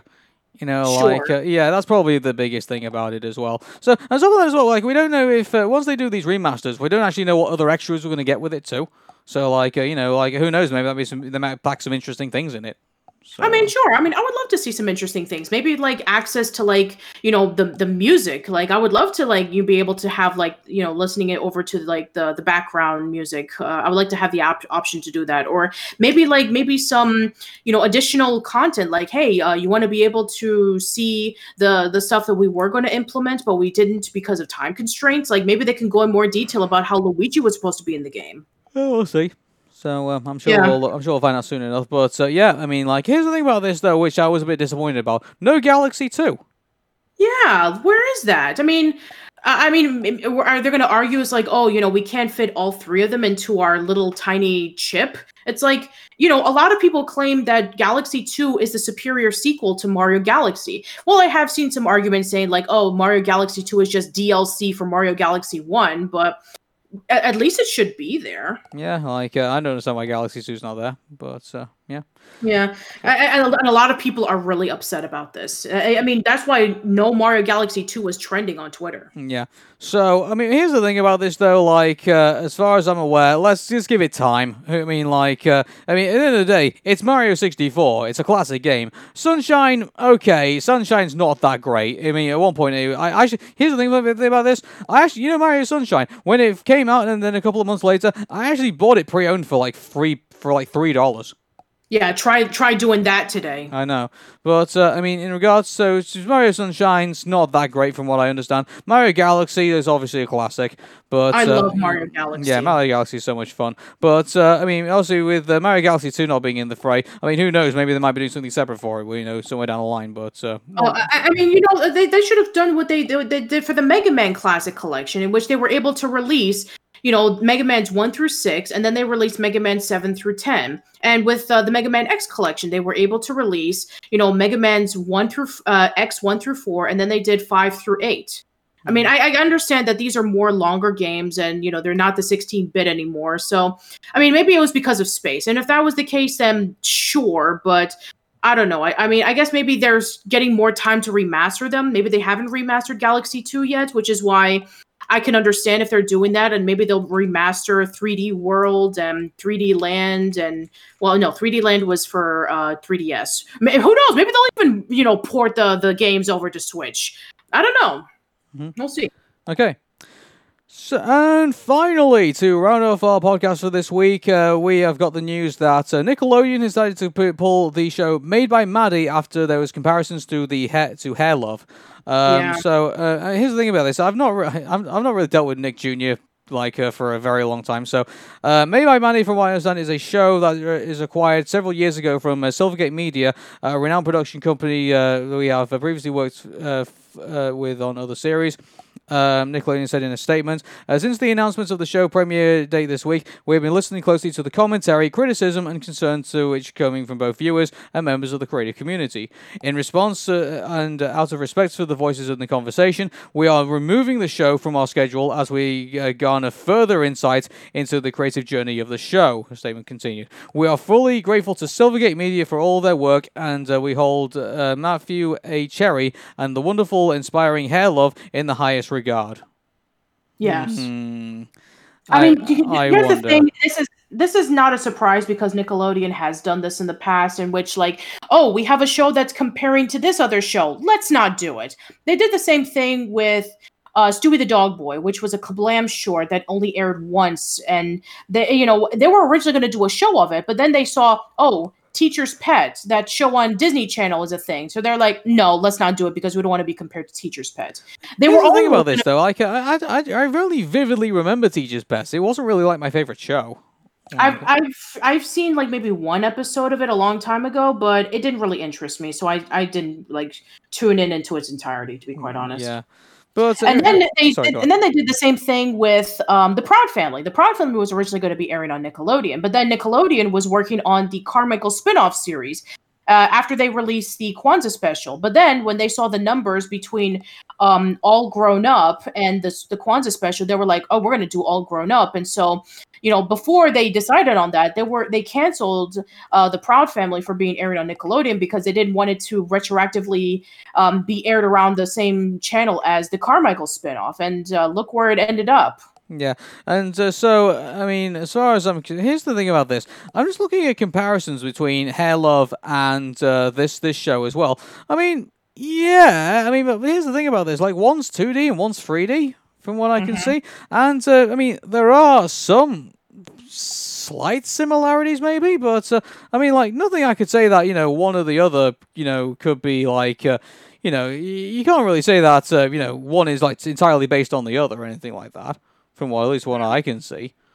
Yeah, I mean, I guess I can understand where the comparisons come from. It's like, oh, it's about this African American family, and it just so happens that one of the characters has poofy hair, just like the girl in the short, and you have a father who has dreadlocks. It's like, oh, it's like the father in the short that has the dreadlocks. It's like, I mean, yeah, I would say visual-wise they're similar, but I don't know if they're the same concept-wise. I don't think they are. And I think that Nickelodeon got scared thinking that, oh, man, we don't want to be sued by them. So I guess that's why they decided to, like, relook into Well, they did say that they got commentary from, like, within their own community. So, like, it looks like to me like some words have been said, and they decided, oh, wait, this could get into a bigger thing. So they decided just to pull it and just to save off any other controversy. Right. But, yeah. So, other thing, the controversy over resemblance between Made by Maddie and Hair Love comes as in the animation industry, much like Hollywood reckons with discrimination against black creatives in the wake of national movements for black lives. In June, a number of animated programs announced that their non-white characters would no longer be voiced by white actors, and in an open letter that studios conduct investigations into internal incidents of racism and commit to the hiring, training, and advancement of black staff. So. It's here's the thing about this though, like if they're going to end up with situations where I'm really not so sure if I want to really make this statement or not, but I mean, isn't it kind of racist in itself to say like all black characters in all shows are all the same? Oh my god! Sorry, it's just a question in my head that just kind of like when I'm looking at this, like you can say there's a racism aspect in that itself, Yeah, that's pretty racist because. Everybody has their own distinct personalities. It's not like, oh, because you're a race of something, it doesn't mean you're going to act the same. It's like saying, oh, an Asian person, that means they're really smart and they know numbers. No, don't do that. That's horrible. Yeah. So anyway, maybe they may make some changes to the show, and then they might re-release it with like a different look. Who knows? So, I guess so. We'll see. Yeah. But on that note, I guess we end the show. So, all right. Cool. Alright guys, if you want to find me on Twitter, it's twitter.com/ArunMetaShow. That's ARUNMEHTASHOW. If you want to find me on Instagram, it's also the same thing as well. If you want to ask me a question, it's ArunMeta.tumblr.com. However, one thing I would just say, on the Ask Me Anything on Tumblr, don't ask me Craig Bartlett questions. If you want to ask questions for the Hey Arnold Anniversary Show, it's AskCraig2020@ArunMeta.co.uk. That's AskCraig2020 at arameta.co.uk. The deadline I will be announcing also very soon. So I would just say is to just the same way that you get your mail ballots in, get your questions in very quickly because the deadline could come sooner than you think. So cool. Patricia, where can we find you? All right, so you can find me on youtube.com/oldsschoollane, facebook.com/oldsschoollane. I'm on Twitter at Patty_B_Miranda. I have various podcast sites that you can check me out on: Anchor, Spotify, Google Podcasts, Apple Podcasts, Spotify. No, I said Spotify. Radio Public, Stitcher, and I actually recently posted up a let's see, I posted up a form to see if I can be able to become approved for iHeartRadio. So Cool. I'm going to wait at least about 3 weeks to see if I get approved or not. So we'll see what happens. But new episodes of my podcast go to these places first, and then they'll go up a few days on YouTube. Okay. All right, then. That's our show. Take care, everybody, and have a good week. See you later.